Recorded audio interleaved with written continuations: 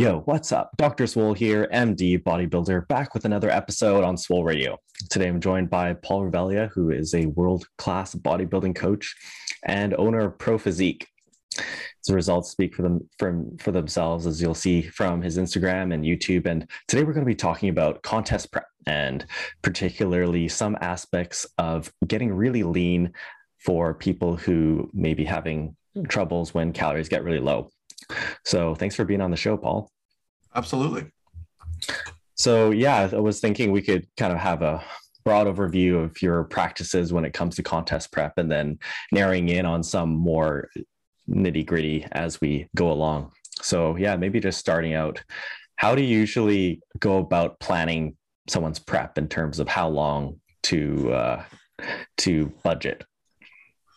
I mean, a lot of it just comes down to kind of understanding the relationship between someone's calorie intake, their like daily activity, how much body fat they have to lose for the division that they're fitting into. And then, making sure you give yourself enough time to get there. It's definitely different for every single person. And the thing is that I've had the ability now to work with people for many years. So some people I understand very well. My clients, I can nail it down to the day that we need to start prep. But I always tend to err on the side of caution, right? I'd rather have more time. The old moniker that don't get ready too early. I don't believe in that. You cannot be ready too early for a show. That makes you more successful the more ready you are. So, I'd say a safe bet is 16 to 20 weeks for a typical prep.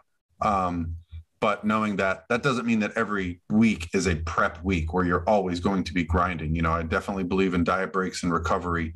Those are some of my biggest tools for success. Mm-hmm. Yeah. And I'll be curious to get into your thoughts on diet breaks and refeeds and those kinds of things. In terms of starting out with your macros, when people start prep, are there any adjustments you'll make right off the bat when they're just starting? So yeah, the first thing I do with somebody is kind of a caloric or diet recall. Now, most people that find me are kind of familiar with what I do, right? So they're not coming to me completely lost on the idea of, tracking macros or calories. But I'll often make some adjustments. I think, I don't value protein as much as some coaches do. If I have a competitor who's 150 pounds, I don't think they need to be on much more than 150 grams of protein a day. I'd rather use those calories and carbs and fats because they have a lot of value for other purposes. Whereas I know some people that are 150 pounds are on 250 grams of protein. I just kind of find it unnecessary, causes digestive issues. So, I think I'll always kind of tweak things based on my preferences. But I also like to get the feedback from the individual. If they love protein, they want a little more protein, sure. If they love fats, then I can kind of take it that direction. If they, so I try to, within the constraints of my philosophies, also fit their preferences because, that kind of buy-in really helps. And honestly, if they've been doing something for a long time and it's been working, there's no reason to reinvent it, right? It's all about, making sure you're using the best approach for that competitor. But every competitor that I work with, that initial phone call, these are the things we go over. Every setup is unique based on their history. Mm-hmm. Yeah, no, I think that's an interesting point about how I think often, people have broad variations in how much protein they'll take in, but as macros become a lot more constrained when you have calorie restrictions, then you kind of want to meter out your calories wisely. And I think, like for myself, when I go into prep, my protein will actually come down a little bit because I'm just coming down to what I really need and the, extra calories I want to be spending on carbs and fats. Yeah. Yeah. As people go along and they start stalling, with fat loss, when and how will you make adjustments to macros? Yeah. So the first thing, typically, if someone stalls, let's just say they stalled, right? And then I'll make an adjustment. I'll drop some calories and I'll bump up some cardio. If I don't see progress that week when I would expect it, that's when I'll dig in a little deeper and I'll talk about sleep. I'll talk about stress. I'll talk about recovery. I'll ask them if anything else has changed in their life, new job, because what I often find with competitors, and this is very true of myself when I first started competing, was when my cardio and prep got a little bit higher, my extracurricular activities got a little bit lower. Mm-hmm. So I remember looking back at my preps and thinking, man, I stopped doing all these things I was doing before prep. It actually made me have to do more cardio than if I'd have just kept doing the things I was doing before, like, going to the park to shoot baskets or playing ping pong. As silly as that sounds, that non-exercise activity, or I guess that's technically exercise activity, or, taking the stairs at work, or, you just get really good at conserving energy when you're low calorie and low body fat. Mm-hmm. And those are things that weren't taken into account the first time I prepped with my coach. It was literally just, here's my progress. Okay, you didn't make progress, let's adjust. And as a coach now, that's something I pay a lot of attention to, is like, what is the overall picture? Not just, okay, we adjusted calories and cardio, but you'd be surprised how many people stall simply because, there was they might be losing their job, their spouse was unfaithful, they're going to be moving, they're planning a wedding. So I really try to understand the relationship between their daily activity, their stress, and the plan that we're on. Because a lot of times you simply just resolve something that's causing stress and boom, things start happening again. So if I see that situation and I say, hey, we just made an adjustment, what's happening? Oh man, I'm really tired. I say, okay, let's just take 2 days. I want you to take 2 days, no cardio, no training, hit your numbers, take a nap in the middle of the day, get caught up on, life, do your laundry, pay your bills, anything that's kind of weighing on your mind, clean the house, and then check in. And, like magic, they will be down several pounds, or at least they'll just be feeling better. And then we know we can push forward. So yeah, contest prep, you have to look at the whole picture. You can't just go, what are your calories? What is your cardio? And go from there. You have to look at the whole picture. Mm-hmm. Yeah, no, that's a great point. And as to, the exercise, thermogenesis thing, you're getting low calorie when you're like cruising around the parking lot looking for a spot that's closest to the store entrance, and yeah, I think that there are a lot of things that come into contest prep that, a beginner bodybuilder might not necessarily appreciate. And as to the point about the stress, I think the stress point is a big thing. And when I, put together a contest prep calendar, it'll be more like a life calendar, right? So I'll schedule in, I'll have a broad overview of everything else that's going on in terms of, like rotations that I'm on in the hospital or big other events that I need to plan around. And those might be good times, to be thinking about moving around and using diet breaks or refeeds and other types of tools that can help you in terms of sustainability. Absolutely. Yeah. In terms of the mechanics of it, how much will you drop sort of carbs or fats or calories, and how much will you bump up cardio in a single adjustment? All right. So let's say I have somebody doing 30 minutes of steady state cardio 5 days a week. And let's say they're on 150 protein, 200 carb, and 55 fat. Typically, if they stall, I'll bump up their cardio by 10 minutes a session, right? So they're now doing 40 minutes. I'll probably drop their carbs by maybe 30 grams, so 120 calories. And then I'll drop their fats by 5 grams, another 45 calories, right? So you're looking at a couple hundred calories, almost a couple hundred calories from your diet, and a little bit more movement to boot, so that there's a combination there. There are thresholds. Once I get to a place where fat is low, 40 grams is about the basement for most men, 35 for most women. Right? Once I get there, I really try not to go below that. Mm-hmm. Carbohydrates. Once I get below somebody's body weight and carbohydrates, that's when I start to pay attention, right? So, if this person was 150 pounds and we're getting their carbs down to 150 or below, that's when I start doing things like, I love adding in more activity.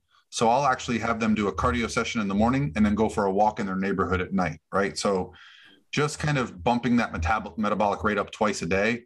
When most people are tired at the end of the day, I say, go for a walk. That can really kick things into gear. So I don't make big adjustments, but I also, doing this for long enough, I don't hesitate to make an adjustment. I don't wait 2-3 weeks and think, well, maybe things are going to happen. No, I would rather make sure something's going to happen be ready early, because my philosophy is you have to be ready early to bring food up going into the show, because that is the best look. That is the most successful competitor, is the one that's actually going into the show eating more. Mm-hmm. Yeah, no, I like that. I'm in agreement where I think that the biggest mistake early competitors get is not being ready in time, right? And just coming in and not being in condition, and having that extra buffer time can really help. In terms of, when calories get really low, moving into some of this stuff, building on the discussion you had with Steve Hall on Revive Stronger podcast, you were talking about how you will kind of use these short periods of just increased activity and maybe decrease calories. Could you tell us about how you like to use those? Yeah. So one of the things that I find is difficult about prep is that it's just kind of never ending, right? Like you get into a point in prep where you're just like, you've got 8 more weeks of grinding. So what I find very helpful is to go, okay, what we're going to do here is we're going to take 3 days, and we're going to, I call it like hell week, 3 days of getting after it. And then we're going to take 2 days of nothing, no cardio. You can train, but food's going to come up. And what that does is it kind of allows those people to go, okay, I can get through anything for 3 days. But if I told you for the next 7 days, you're going to be doing cardio AM and PM on low carbs, you pace yourself. You go, oh man, this is going to be a tough week. Whereas, mentally speaking, for 2 or 3 days, most people are excited about that, because they're like, I'm going to see an immediate result. I'm going to go hard for 3 days. I'm going to see new details. I'm going to see a new low, and then I get some recovery. And it works much better in my mind to do something short like that. Now, I will have some competitors that after 3 days, they're like, hey, I don't feel bad. I can do a 4th day. Great. Let's go for it. I also like to get buy-in from the competitor, whatever they're excited about. If they're like, man, I don't want a high day yet, great. Believe me, they're going to beg for one soon enough. So if they're really pushing themselves, then I'm all for it. If they got the mental capacity to keep it going, because the psychological part of prep is something that I pay a lot more attention to than, when I was starting coaching. I want to get buy-in. I want to make sure they're excited. Mm-hmm. Yeah, no, I think that's an interesting tool. I think that especially with the crowd that we're speaking to, where, people are very dedicated and very disciplined, often you're dealing with the other end of the spectrum, where people are, they're like, what more can I do, coach? Like, I want to add more cardio, drop calories more. And it's almost like you're putting the brakes on things, where it's just like, let's not get, too deep into it. But sometimes some of these kind of short blitzes might be something useful. In terms of kind of like factoring in, average weekly calories, if you were to compare like the average weekly calories when you do something like that versus if the prep had just been stable across, have you noticed that there's been any difference? Yeah, I think, as we get leaner and we get closer to stage weight, I think that the mathematics kind of goes away, and I'll explain why. Because everyone wants to talk about the calories in, calories out equation, and they try to use things like their scale or an app, but the body is different when it's lean, because you can turn off and on hormones when you raise calories for a couple of days, changing that equation, right? So the calories out equation changes. The calories in account can even change too, because if your digestion slows down, right, you can actually extract more calories from your food. So when you push yourself really hard for a couple of days and then do a short recovery period, I find that you get the benefit of losing that body fat for those couple of days, and then you get the recovery. I don't know that it works as well at the beginning of a prep, right? Because like you said, those averages at the beginning of a prep, you can just lose weight successfully for a while. Yeah. At the end of a prep, that body fat is harder to get off. It's the last little body fat that we have. And, I want to do the healthiest prep possible, but I'm also a competitive son of a bitch. I want to win. When I compete, I don't care if I have to do 3 hours of cardio. If someone says that's too much, I go, good, don't do it. Come to my show and let me outwork you. I really want to do that. That's kind of my mentality, and that's the people I work with's mentality. So if you can manage that mentality as well as give them enough recovery, it's a wonderful result, because most competitors by nature are very hardworking people, and not just the prep life, but the outside life, right? Like, people will say like, oh, I don't have time for prep. Meanwhile, I have a single mom with 2 jobs, 3 kids, who does 6 shows a year and wins. She gets up at 3 a.m. before her kids. And, there's just that, it's a different gear mindset. So, my thought is let's find a way to take advantage of both that as well as the evidence-based approach. And I don't know that there's ever going to be a lot of evidence on sub 5% or 10% body fat people, because it doesn't make sense what happens to my competitors at the end of prep. It doesn't make sense that I have a 110-pound girl eating 2,500 calories and doing no cardio at stage weight, when I had to get her down to 1,000 calories to get the weight off. But now I can reverse her, and just the magic happens, right? That type of kind of, I don't know, hormonal recovery, the sleep is better, the rest is better, her NEAT goes up, like those kind of things, if you try to explain that to someone, it doesn't, the math doesn't add up. But it clearly works. I mean, I've got hundreds and hundreds of competitors that are doing this. And I think it's why I have so much success, because as far as I know, I'm the only coach that's taking this approach consistently with my competitors, into shows, at least in the organizations that I'm competing in. Mm-hmm. Yeah, no, I think it's fascinating, the kind of physiology that kind of goes on when you get really freaky lean. In terms of, those kinds of more nuanced manipulations, how do you like to use refeeds and diet breaks? Yeah, so I'll typically start prep without a refeed. You got a lot of carbohydrates, you got a lot of energy, you don't really need a refeed day. I find, I used to try adding a refeed, and I found it would kind of delay the progress. The first couple of weeks, nothing would happen because we're having refeeds. There tends to be like a threshold at the beginning of prep where you gotta make a bigger adjustment than you might think based on where your calories are. So I like to really get things moving before I add the refeed. After a couple of weeks, things are going good, I'll probably add a refeed in 1 day a week. But for the bulk of prep, let's say if it's a 20-week prep, from week 16 to week 3, we're probably doing 5 consecutive low days, 2 consecutive refeed days. Okay. The 5 consecutive low days are going to be pretty aggressively low. The 2 consecutive refeed days are going to be a little bit more moderate. So it's not like a double your carbs kind of refeed. It's like, maybe they go up, 60, 70%, but you do that 2 days in a row. And I've just found that is a much better response than the 6-1 refeed approach. The 5-2 I've just had wonderful, results over the years with that. And then when I add a diet break in, that's kind of like a coaching call. That's like, in my mind, when calories are getting low and I'm starting to see some thresholds, when we're nearing that 10 times body weight calorie total, when we're, getting pretty fatigued with cardio, that's when I like to say, okay, if we don't see a progress at this week, we're going to take a 1-week diet break. And it used to take me a little bit of convincing to get my competitors to do this, because not many competitors go, well, I didn't make progress this week, so you know what? I like this idea. Let's eat more and do less cardio. Yeah. But now I have such a good track record with them, and I've documented them, that now people will be like, hey, coach, when are diet breaks happening?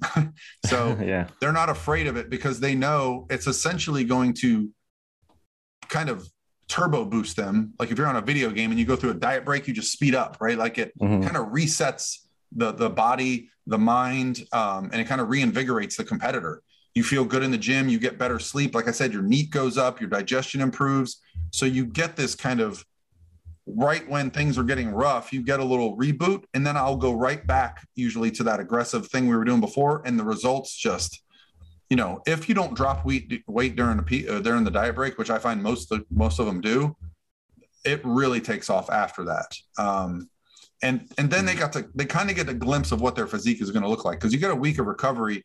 Your muscles kind of fill out, you get your strength back in the gym, and you get a sense of what you're going to look like, because for the bulk of prep, you're depleted. Even when you get a refeed day, it's still cardio and training, and you're never really fully recovered. But during a diet break week, I try to get them to pull back their training to like 80%, along with cutting their cardio at least in half, and bringing, food up to roughly refeed, numbers. And it just gets a wonderful, wonderful response. So yeah, that's of all the things that I do in prep, I think that's the one that, if I had to say, gives my clients an edge when the show is over. Ever since incorporating refeeds and diet breaks, like multiple day refeeds and diet breaks, when the show ends, the response is so much better for the competitor. Mm-hmm. Yeah, no, I think that highlights a few kind of, meta advantages of the refeed and the diet break, which I think that like people, have been talking about some of the new research coming out on refeeds. I mean, it isn't that strong at this point, but I think that there are some, indirect advantages that you get, like with the refeeds. If you place, say, heavier training days on those refeed days, it can be, and with diet breaks as well, it can be a way to help maintain training performance. And also specifically to competitors, what you're saying, where, if you're doing regular refeeds, that is actually somewhat similar to like your low carb loading phase during your peak weeks, like seeing what it's like when you're filling out. And with diet breaks as well, being able to kind of practice maintenance where, when you come out of the show, you are, where you are going to be going back to. So yeah, they can be definitely, I think they're a great idea. And even just from a sustainability perspective, where just having those, knowing that you have those 2 days where you have a bit more freedom with calories can really help in terms of just managing your lifestyle. Yep.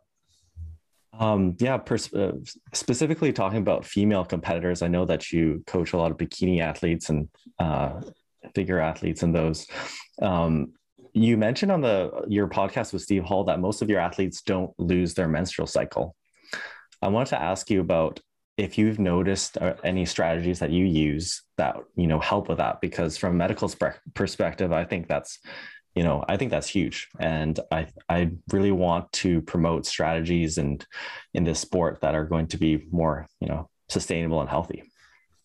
Yeah. So I think there's a few of them. The one thing, I noticed, because I get the opportunity to speak to athletes from a lot of different coaches, right? So if I'm speaking to a coach who's been with another athlete's been with another coach, and I want to know, okay, what was your diet like?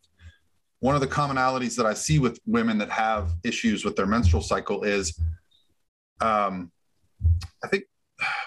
don't know which one's most important, so I'm just going to put them all out there. Yeah. First, nutritional fat is very low, oftentimes below 20 grams, as low as 10 grams I've seen.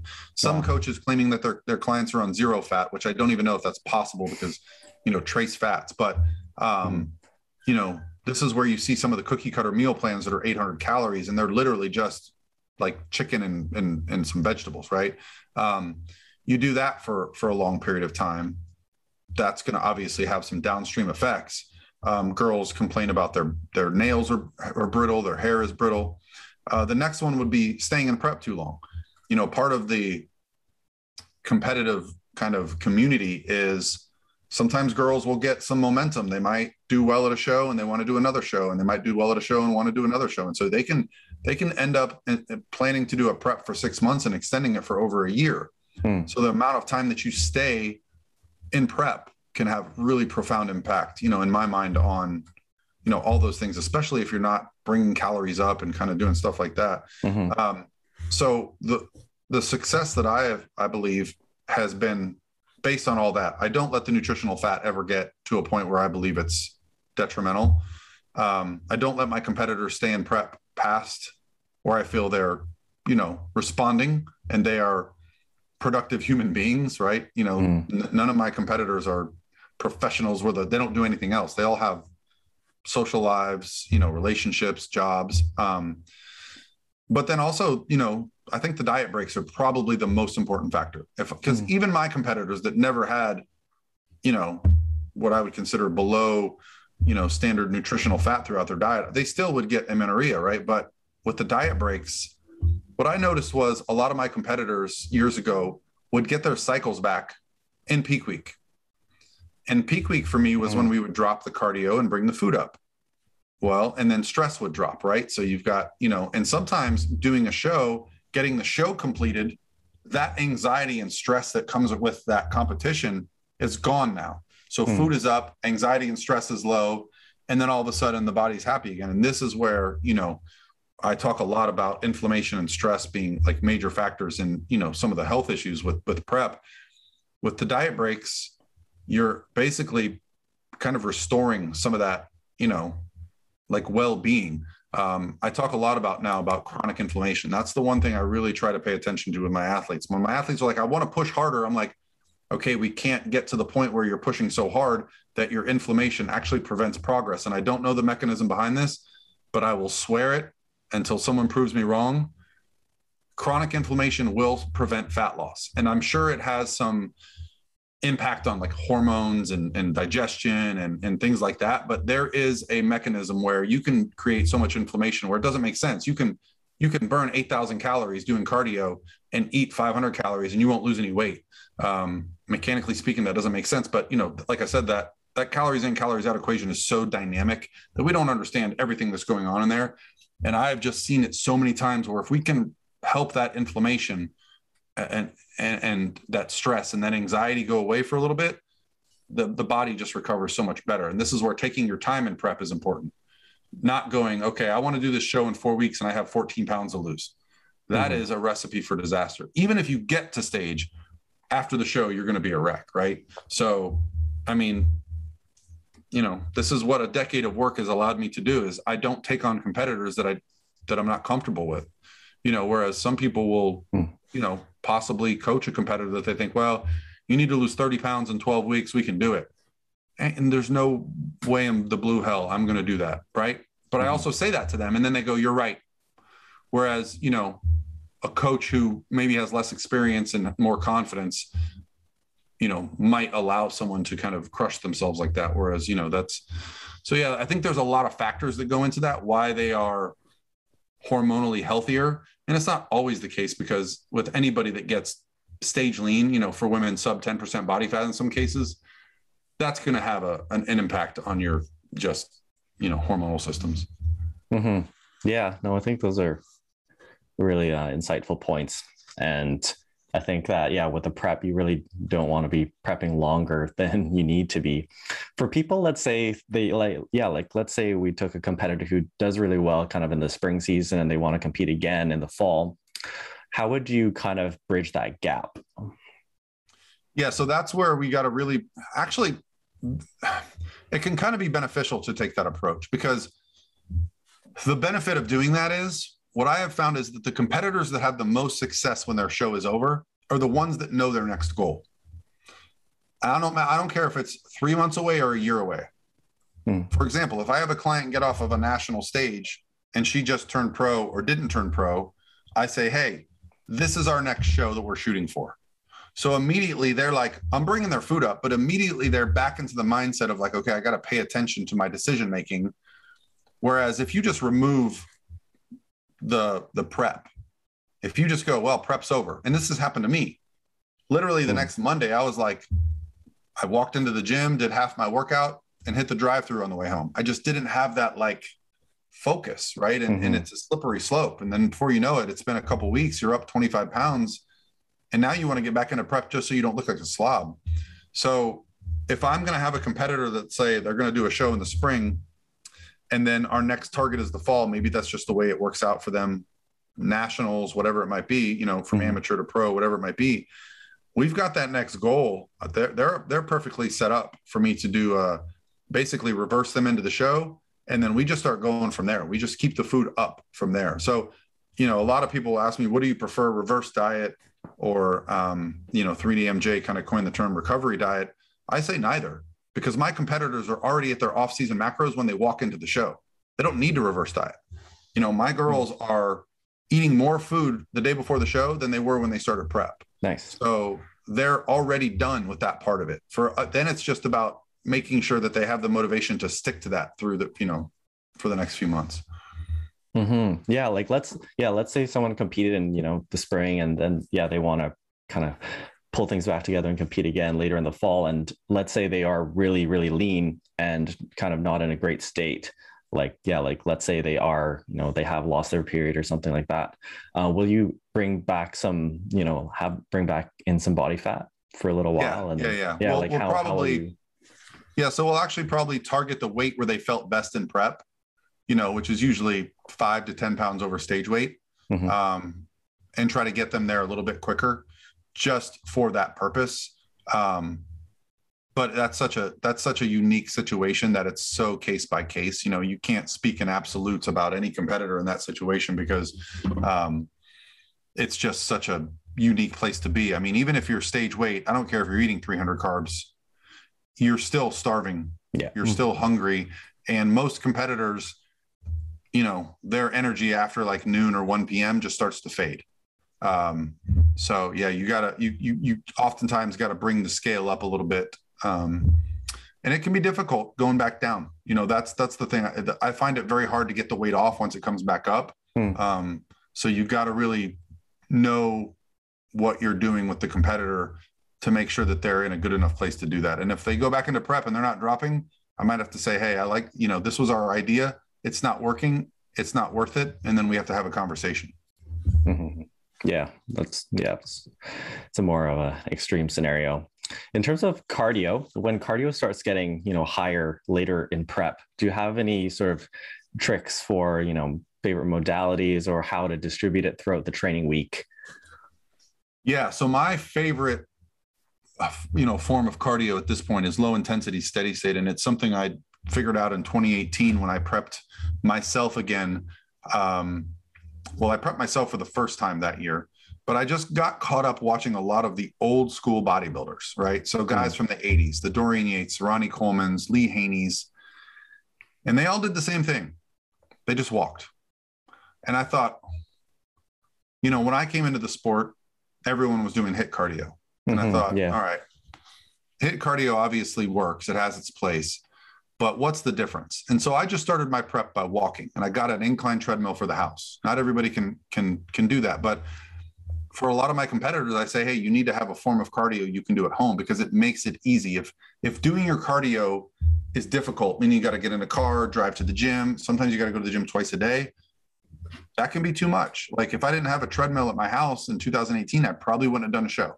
I literally would put my kids to bed, go down to the garage, do some cardio, take a shower, go to bed, right? If I had to drive in the car, go to the gym, come home, like that might've been too disruptive for me. So yeah, I just found that low intensity steady state is super handy because it's such a sliding scale. Like you can literally take someone that's obese and just have them go for a walk and they can lose tons of weight. Someone that's rather fit, you might have to put them on a slight incline. By the end of prep, I'm on an incline and at a pretty good pace. So it might not be super low intensity anymore, but I like the idea of breaking a sweat when you're doing cardio. To me, that's the indicator that, okay, your body's actually burning some body fat. Okay. And it's also the knowledge that, the fuel source that our body uses during cardio is based on the intensity. And I think when I didn't have a lot of knowledge about exercise physiology, I thought that high intensity cardio burned fat because it was so high intense. It's actually glycolytic, right? So yes, you're still burning calories and you're creating a deficit, but it's not a necessary function for a bodybuilder. Also, we talked about inflammation. Well, HIIT cardio can sure as shit increase inflammation. We talked about stress. HIIT cardio can be very stressful. It's very hard to perform. Like I would find myself thinking about it before I had to do it.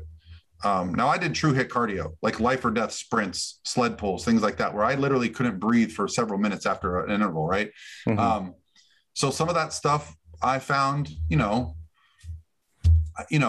it's almost like when you're a competitor, you go, man, look how hardcore I am. I do HIIT cardio. I mean, watch Ronnie Coleman's old videos. The dude would get up every day and walk on his treadmill twice a day. Like, I thought, why am I trying to be better than the greatest bodybuilder that ever lived? Like maybe this will work for me. And lo and behold, I had the best prep I ever had. I got the leanest I've ever gotten. I had the least adaptations to prep, meaning I didn't get cold and I didn't get dizzy. And later when I started thinking about why, well, my resting heart rate when I was doing 2 to 3 HIIT sessions a week got into the 30s, like, 39, 40 beats per minute was normal for me. Didn't happen when I got low intensity steady state cardio. You don't get those kind of VO2 max kind of adjustments when you're not breathing that deeply. So when your resting heart rate isn't that low, I didn't get dizzy when I would stand up because I would have, more oxygen in my blood, more blood pumping. And so I just started making these associations, and maybe they're right or wrong, but ever since I've been using low intensity steady state with its variations, I've just seen a better result from my competitors, a better result after the show. And it's something that is walking hard. Not really. It's just about the time. It's about the commitment of time. But again, we're talking about competitors here that are going, I'm willing to do whatever you tell me to do. So it's just been, I don't know. It's changed the way I prep people, and I think for the better. It lets me sleep better at night, knowing my competitors, when the season's over, they're going to be okay. They're not going to have any issues, which wasn't always the case when I first started coaching. Mm-hmm. Yeah, no, I think that's a good point. And yeah, I think that, low intensity cardio is just, a more of a intelligent choice for contest prep people because of the fatigue costs. And as you mentioned, all that stress and everything else that comes along with trying to do intense stuff. So yeah, like I used to run track, and I remember in my first prep, I tried to do like track sprints and it was a terrible idea, right? Like, I mean, it definitely was an intense workout, but it just, had a lot of downstream effects on my training and mood and energy levels the rest of the time that it just wasn't worth it. And yeah, I remember doing like HIIT workouts on the weekend, and then I literally wouldn't get off the couch the rest of the day. So what I tell people now is I go, yeah, the difference is if you do a HIIT workout, you're creating an oxygen deficit, which everyone's all excited about. Yeah, I'm burning calories for hours later. I go, but if you didn't do the HIIT cardio, you would have got up off the couch and burned the same amount of calories. So you just exchanged being a normal human being for being a prep zombie. Yeah, exactly. Like, you worked out a little bit too hard when you have to come home and sleep. That was every weekend. I would plan around that. Yeah. On the thread of training, when people's calories get really low, as you mentioned, kind of nearing that 1 gram, grams of carbs in body weight, what will you do in terms of their training? Like, does their volume or intensity change much in terms of and how much weight they're lifting? No, what I try to do is actually talk them into focusing their training around earlier in the day. Because when they're that low in calories and that low in body fat, usually everyone wakes up and has a meal and feels great, right? So I try to get them to train earlier in the day, because by later in the day, anybody who's prepped, a couple weeks out from a show, I don't care how much pre-workout you take. If you wait till 4 or 5 o'clock to train, you're just a zombie, right? So I try to focus more of the carbohydrates around the workout. So they'll get some pre and post workout carbohydrates. They'll train earlier in the day. And I find the workouts actually don't suffer, even deep into prep, if you can train, if you're in tune with your kind of circadian rhythm, when you feel good. And so one of my favorite things to do now is just get my competitors up in the morning and just get moving. So go do some walking even before you eat, just do some fasted cardio, not because fasted cardio is, magical, but because that way you're burning calories and you don't have to eat. What I find is if I eat and then do cardio in the morning, I'm starving all day. If I do my cardio first and then eat, no problem. So little tricks like that, just paying attention to what works best for that individual. At a certain point, you're just going to have to train through. I don't try to, most of my training programs at this point, the volume is spread out, right? I don't have like 45 sets on leg day. I'll spread the volume out over 3 days. So I'll have some upper lower days mixed in. Instead of trying to do all my leg work on one day, I might have a quad focus day with like biceps, right? So that the competitor's not going, okay, I got to do squats, I got to do deadlifts, I got to do hip thrusts. No, it's more like, okay, we're just going to work on squats on this day, and then you're going to do some biceps. Next time we're going to do some deadlifts, and then maybe we'll do some triceps. So I've tried to adjust the training programs so that they're feeling good every time they go in the gym. And I know it's kind of a rite of passage. Can't walk out of the gym on leg day. I just don't find a lot of value in it for most competitive bodybuilders beyond the saying how cool you are. No, that's a good point of like as things become more extreme with your calorie availability, then it makes more sense to really focus on fatigue distribution, because you're just not going to have that bounding energy to jump into a crazy leg day on one day in the week.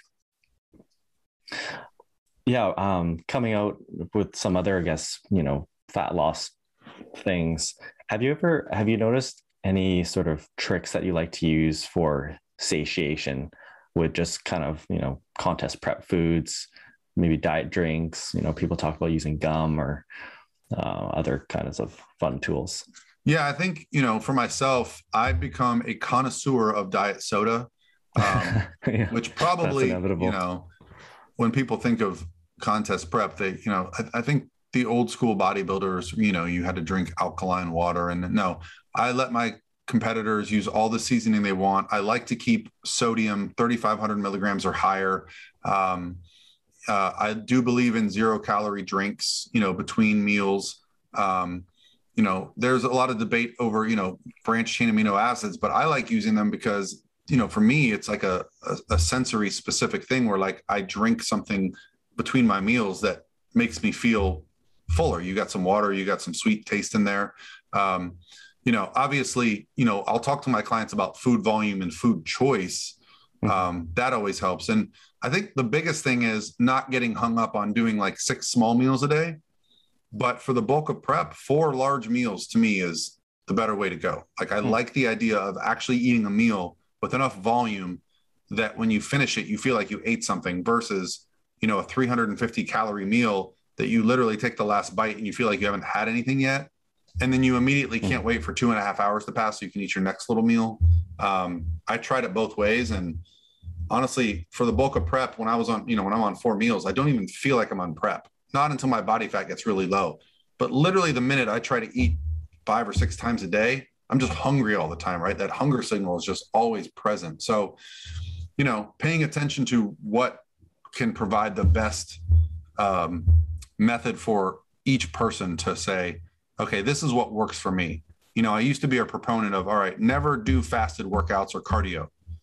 Well, if you do that, what happens is sometimes you eat before your workout and you're starving all day.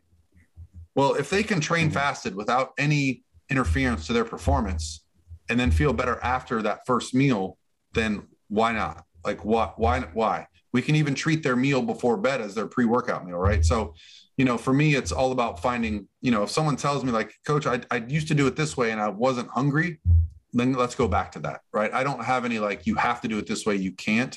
I like to take the input from the athlete, but mostly it's going to be built around like meal size, meal volume, like food choice, obviously being intelligent with your macros, not trying to eat, ice cream and whey protein for the bulk of your macros, but getting in some fruits and vegetables and things that are actually going to, allow you to feel like you ate some food.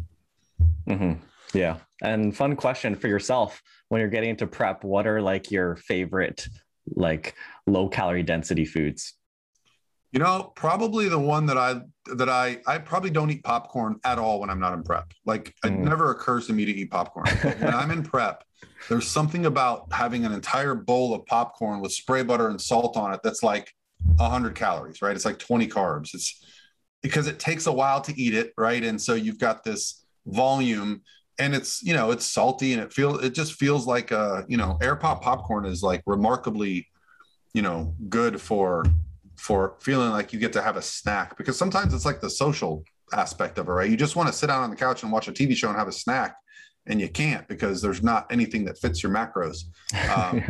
So yeah, popcorn is a big one. I can make a rice cake dessert, that most people would it'd blow their mind. I can, mix in some stuff and, stuff like that. So yeah, I get pretty good at, just finding foods. And it seems like every prep, something different strikes me as like the go-to food. I remember one prep, it was like every night I wanted an egg white omelet with lean ground beef and hot sauce. It just like, I think it was all the sodium. I don't know. I had it every night. I could not wait to make that thing. Right. So they're just become certain obsessions. Each prep is kind of a little bit different. I love sweet potatoes.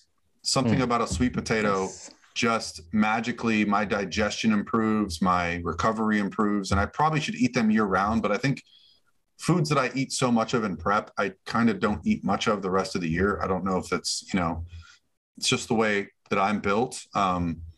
It's the same thing when I'm not in prep. I don't want to track everything to the gram. Like that's the part when prep's over that I need to let go of first. I just let my consistency with meal prep kind of carry me through and just be a little bit more estimative than I am in prep. So yeah, I think we all have our coping mechanisms, but yeah, I think popcorn would probably be my like number one like hack for a bodybuilder. Mm-hmm. Oh yeah, that's awesome. The one I'll do is I'll add salt and Splenda and kind of make a Yeah. 0 calorie added kettle corn. Yep. Great. But yeah, that's funny. And yeah, I guess just wrapping up here, one last fun question. Do you have a night before the show ritual or a routine that you'll always go through? Yeah. So my night before the show, well, the day before the show, I always go get a manicure pedicure, which I never do outside of prep. But Yeah. my first show, someone said, well, if you don't put clear nail polish on, when you get the spray tan, your nails will turn orange. So I was like, oh, great. How am I going to get clear nail polish on? And, my girlfriend was like, well, let's just go get a manicure pedicure. And I'm like, are you serious? For anyone listening that's never done this, it is one of the great experiences. Like, it is so relaxing, right? You sit in a chair, they massage your calves, they massage your forearms. I always go for like whatever the package one is, right? And they clean up my cuticles, they file my nails down, and then they just put a clear coat on there. And it's, I don't know, 45 minutes, but I don't know, that's kind of like my thing that lets me go, okay, now I know it's showtime. And then obviously the night before the show, it's, I do my own tan. So I apply the Pro Tan myself. I really believe in that. I've gotten a lot of my competitors to do it as well, because sometimes the process of going to get sprayed is stressful. And I hate stress for a bodybuilder. Even just standing there half naked with a cold gun spraying on you, knowing that you have to be at an appointment at 5:30 when you could just stand in your room with a pad and go like this and then sit back down. Right. So I love doing my own tan. So those are kind of my rituals the night before the show. And, as far as, I usually have like a group of people with me that I want to hang out with. So I like a steak and a potato. So if there's an Outback Steakhouse, that'll be like my last meal of the night before the show, so stuff like that. Mm-hmm. Yeah, no, that's cool. Yeah, I think that is a really good point to kind of end off on, is that I think, a lot of more advanced bodybuilding is about learning how to manage stress. And I think the intelligent bodybuilders are the most relaxed ones, where I think, when you initially get into bodybuilding, you think of it as kind of these robots going around, execute no matter what. But a lot of it comes down to, often the people who are able to manage everything else and get that down to a T as well are the most successful. So yeah, I'll say this. I can almost tell by my interactions with my clients who's going to handle prep the best, right? Like, a lot of people will assume that my most successful competitors are my most high maintenance. It's almost always the opposite. Yeah. My most successful competitors check in on time. They don't ask follow-up questions. They follow the plan and they just execute it. And they actually trust me that I'm leading them in the right direction.